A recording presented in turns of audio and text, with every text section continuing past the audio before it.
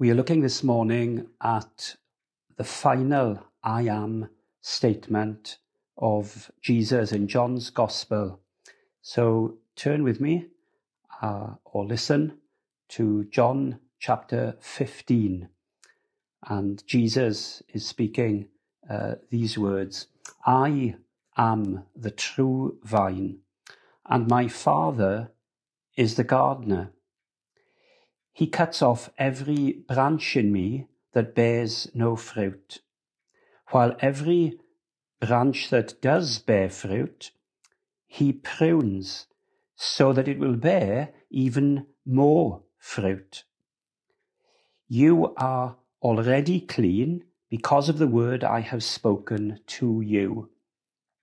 Remain in me, and I also remain in you. No branch can bear fruit by itself. It must remain in the vine. Neither can you bear fruit unless you remain in me. I am the vine, you are the branches. You remain in me, and without me, you can do nothing. If you do not remain in me, you are like a branch that is thrown away and withers. Such branches are picked up, thrown into the fire, and burned. If you remain in me, and my words remain in you, ask whatever you wish, and it will be done for you. This is for my Father's glory, that you bear much fruit, showing yourselves to be my disciples. As the Father has loved me, so have I loved you. Now remain in my love. If you keep my commands, you will remain in my love, just as I have kept my Father's commands and remain in his love. I have told you this so that my joy, the joy of Jesus, my joy may be in you, and it may be complete. My command is this: love each other as I have loved you. Greater love has no man than this, than to lay down his life for one's friends. You are my friends if you do what I command. I no longer call you servants, because a servant does not know the master's business. Instead, I have called you friends, so you may know everything that I learned from the Father. I have made it known to you. You did not choose me, but I chose you and appointed you that you might go and bear fruit, fruit that will last. And so whatever you ask in my name, the Father will give you. This is my command: love each other. It was in 1979 that Pink Floyd, you know Pink Floyd, the rock band, that brought out an album, and the album was called The Wall. And the wall was there, and the guys were behind the wall because they were isolated and cut off. And one of the tracks in that album is called Is There Anybody Out There? The whole album kind of looks at themes of abandonment, isolation, lost in meaninglessness, and our existence. What is it? Who am I? Where am I?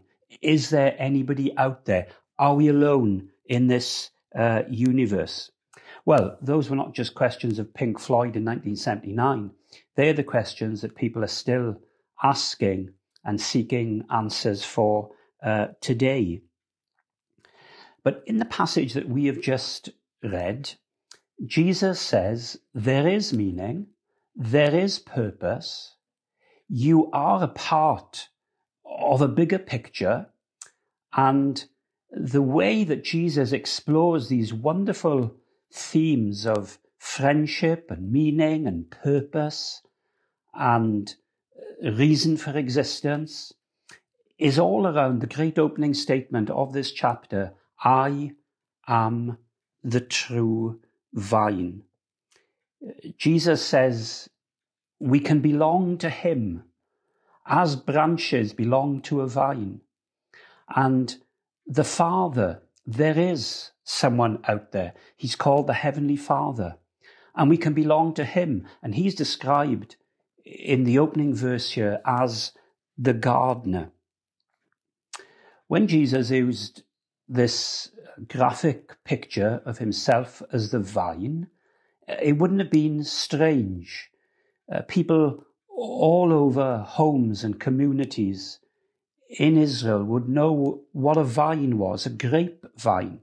Many of them had grapevines in their houses, and the grapes would have been pressed, and wine, refreshing wine, would have been available for the household and for the community.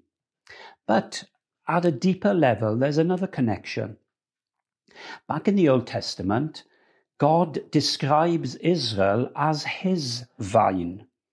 He talks about bringing a vine out of Egypt, referring to those wonderful days when he rescued and he redeemed and saved his people from the bondage and slavery of Egypt. I brought out a vine.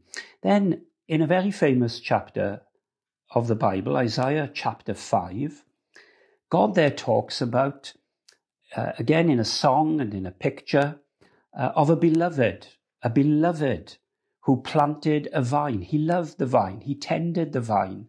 He cared for the vine. He dug around it so that it could be fully watered. And there was a lot of investment in the vine. God is telling his people, I have invested my love, my purposes in you. But the sad thing was that the gardener went out to look at his vine, and the vine had failed. There was no fruit. There was blight. There was no harvest. There'd been a disaster.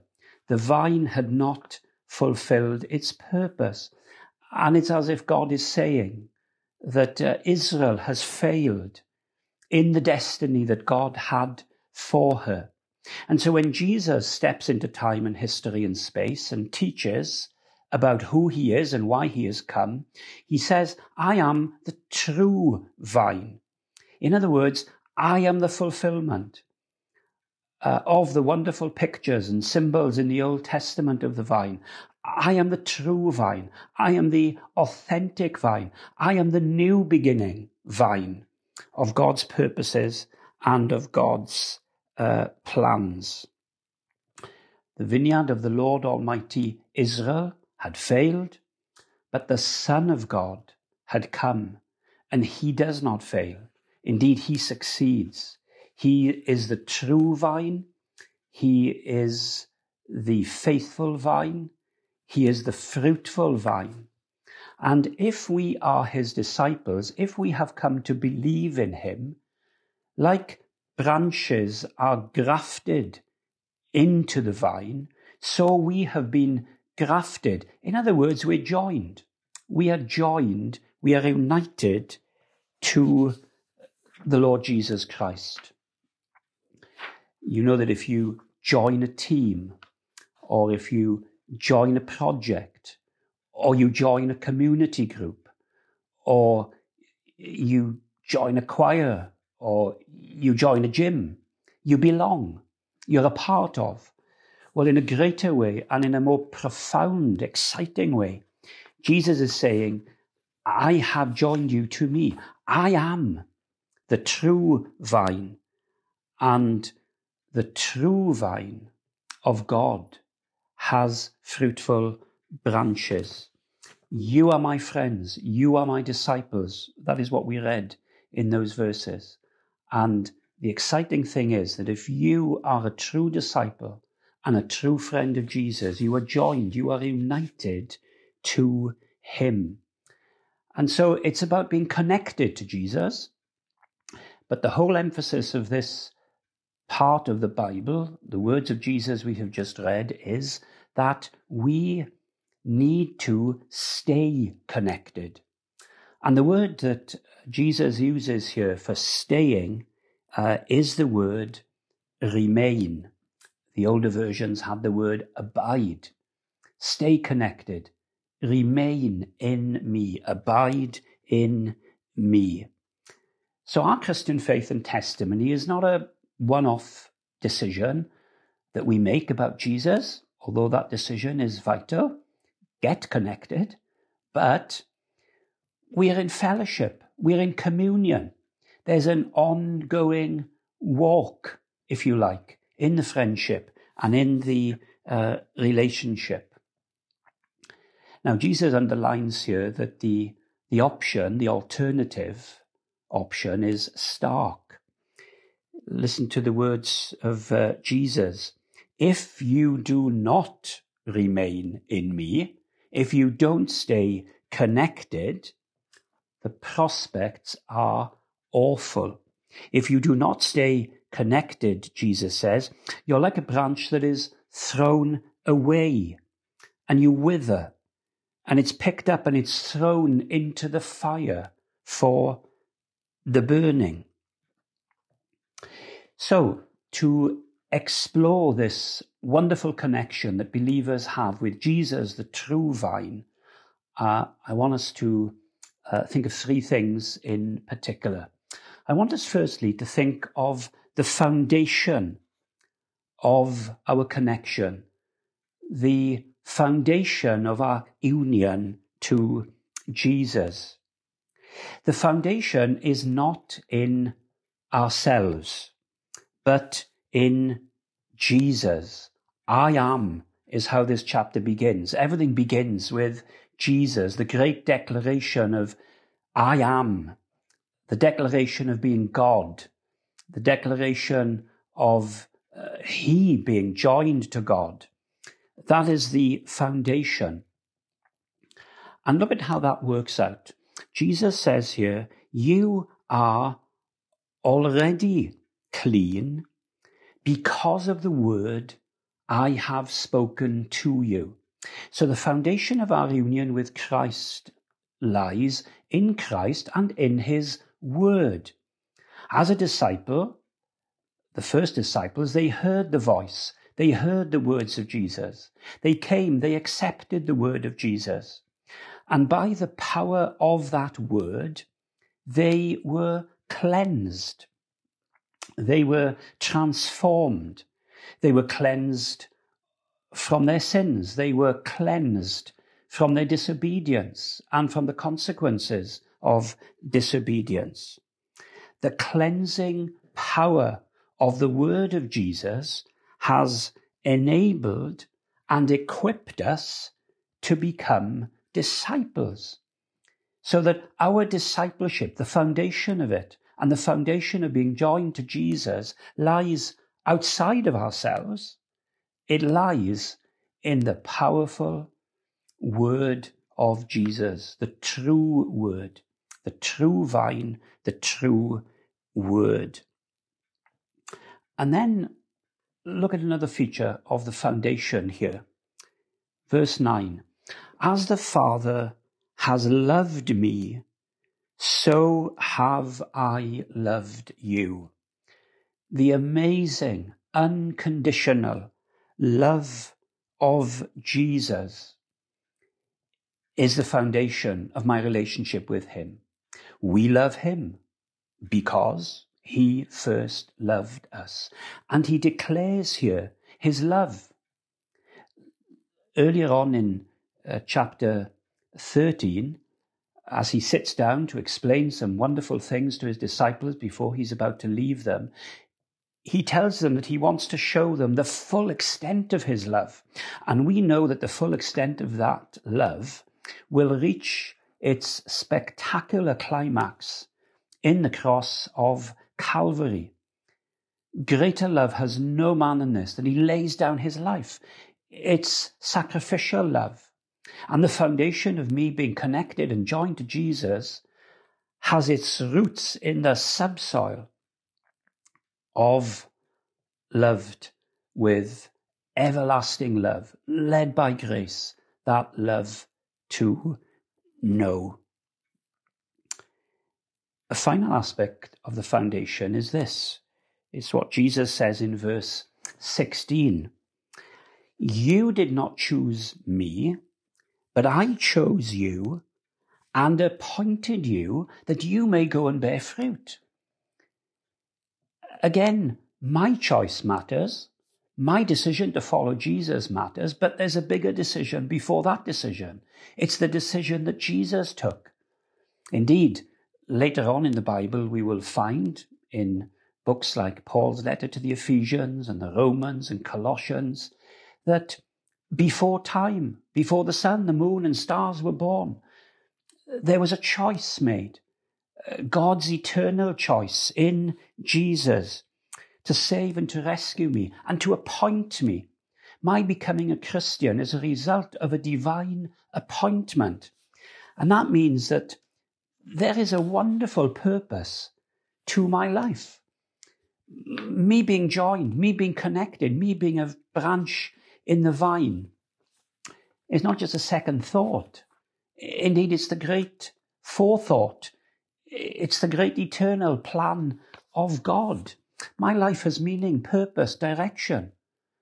My real identity is found in the choosing and electing appointment of God for me.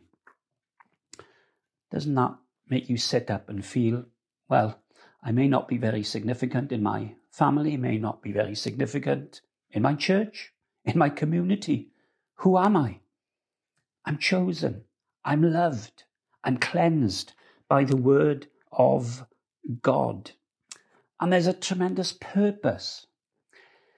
Now we're going to see in a moment that there are features to this great purpose and flowing from this foundation, but that doesn't mean it's always easy, because God's appointment and God's choosing and loving, we see here, brings about a process of what's called here pruning. And the pruning is oftentimes painful. In other words, what has to be cut off, what's got to be removed, what's got to be cleansed from my life. Getting rid of everything that hinders my growth and my development and my enjoyment of being a branch in the vine who is Jesus. Paul puts it in Romans in this way: put to death everything that raises up or seeks to destroy and discourage us from being more like Jesus. You see, Jesus wants to transform us, but to transform us, sometimes there's a lot of work to be done. But the wonderful thing about this whole foundation process is that as my roots go down into the subsoil and as I remain and keep connected to Jesus, well, I have his fellowship, I have his companionship. I'm never alone, but I have strength, I have power. You might be facing a big one at the moment in your life, a big challenge. You might be facing a big and sometimes overwhelming obstacle that has been there for many years and needs to be dealt with. This chapter is telling me, I am the true vine, you are the branches, is telling me you're not going to do that in your own strength. You don't need to do that in your own strength. Jesus, the true vine, provides all the nourishment. Jesus provides all the power and all the strength.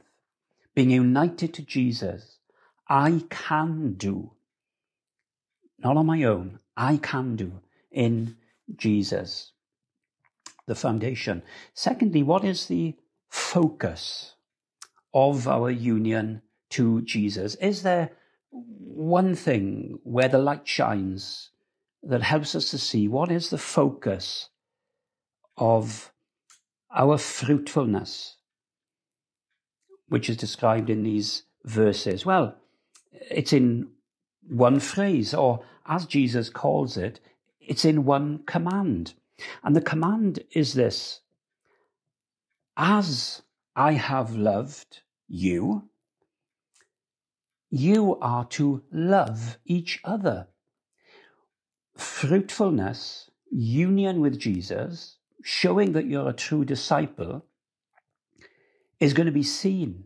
It's going to be evidenced in love for each other. And Jesus was talking to the disciples, so it's like him saying, now look around the room, guys. Look at your fellow disciples. I've loved you all. And I'm asking you to love each other. I am committed to you. Indeed, the commitment's big because he says, as the Father has loved me. You cannot get a bigger love. You cannot get a greater love than that. The love of the Father to the Son. And now the love of the Father to the Son is to be shown, evidenced in the love of disciples for each other.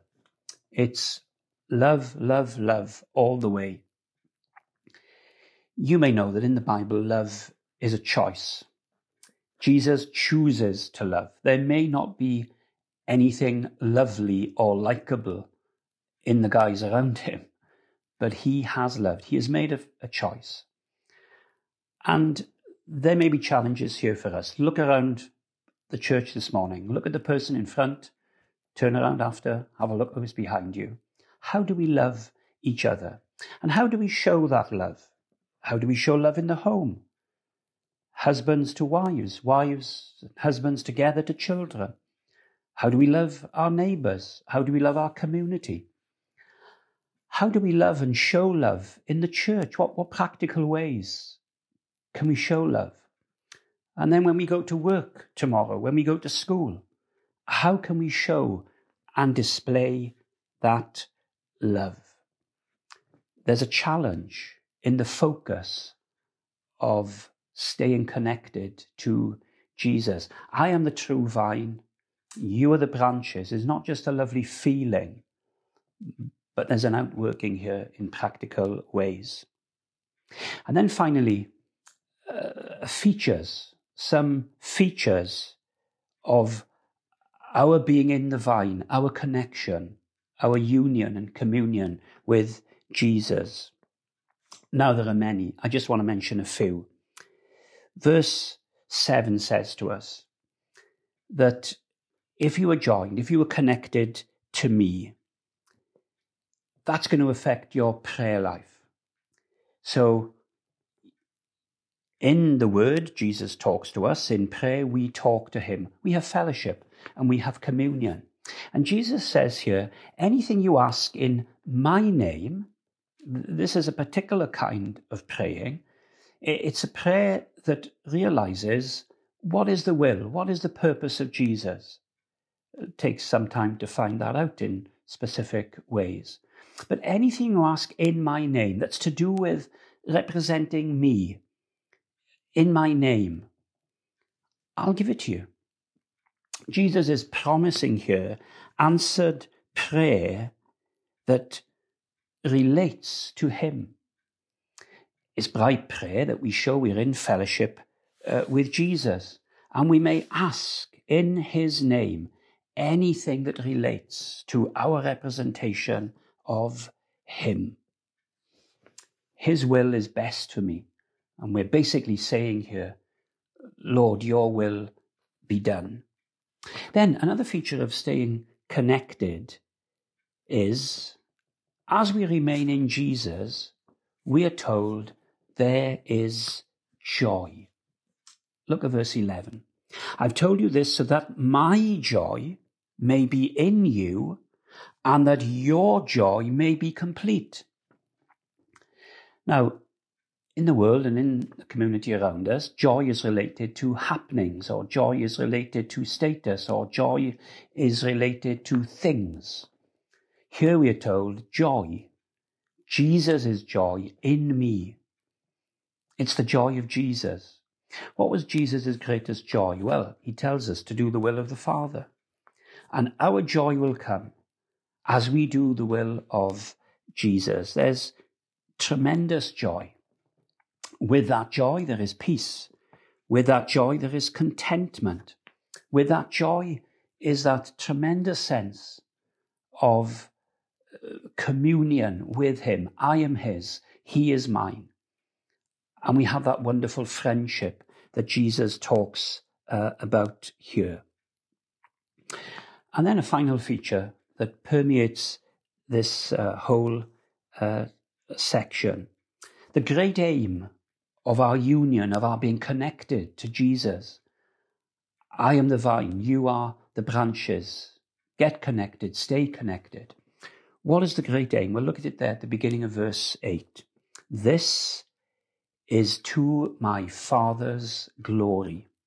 The whole of the ministry and life of Jesus was that God would be glorified, that the spotlight would be on the majestic splendor of God. And this is always true in Christian life. It's not about me. Not unto me, O Lord, not unto me, but unto you. I want my whole life to please you. I want my whole life to honor you. I want my whole life to show others who you are and what you have done for me and what you can do for them. The glory of God. You may know that the composer, John Sebastian Bach, wrote these wonderful pieces. What is it all about? Well, he tells us at the end of every manuscript, Sola Deo Gloria, for the glory of God. All his composition, all his music was for the glory of God. Well, that elevates all our tasks, doesn't it? There was one lady who put above the kitchen sink, well, now it's the dishwasher, but there's other chores to do in the house, aren't there? She put up above the sink, divine worship is conducted here at least 3 times a day. Do we see the worship and the glory of God, again, in the smallest tasks, in all the chores, in all the opportunities, in all the projects that we are involved in, the fruit bearing that we want to happen here, there, and everywhere. We want it all to be for God's glory. Seeing, loving, and glorifying God is what being connected to Jesus is going to mean. There are great encouragements here for us this morning. Get connected if you're not a Christian. Get connected to Jesus Christ. Trust him, accept him. And if you are a Christian, stay connected. Keep connected by faith. Amen.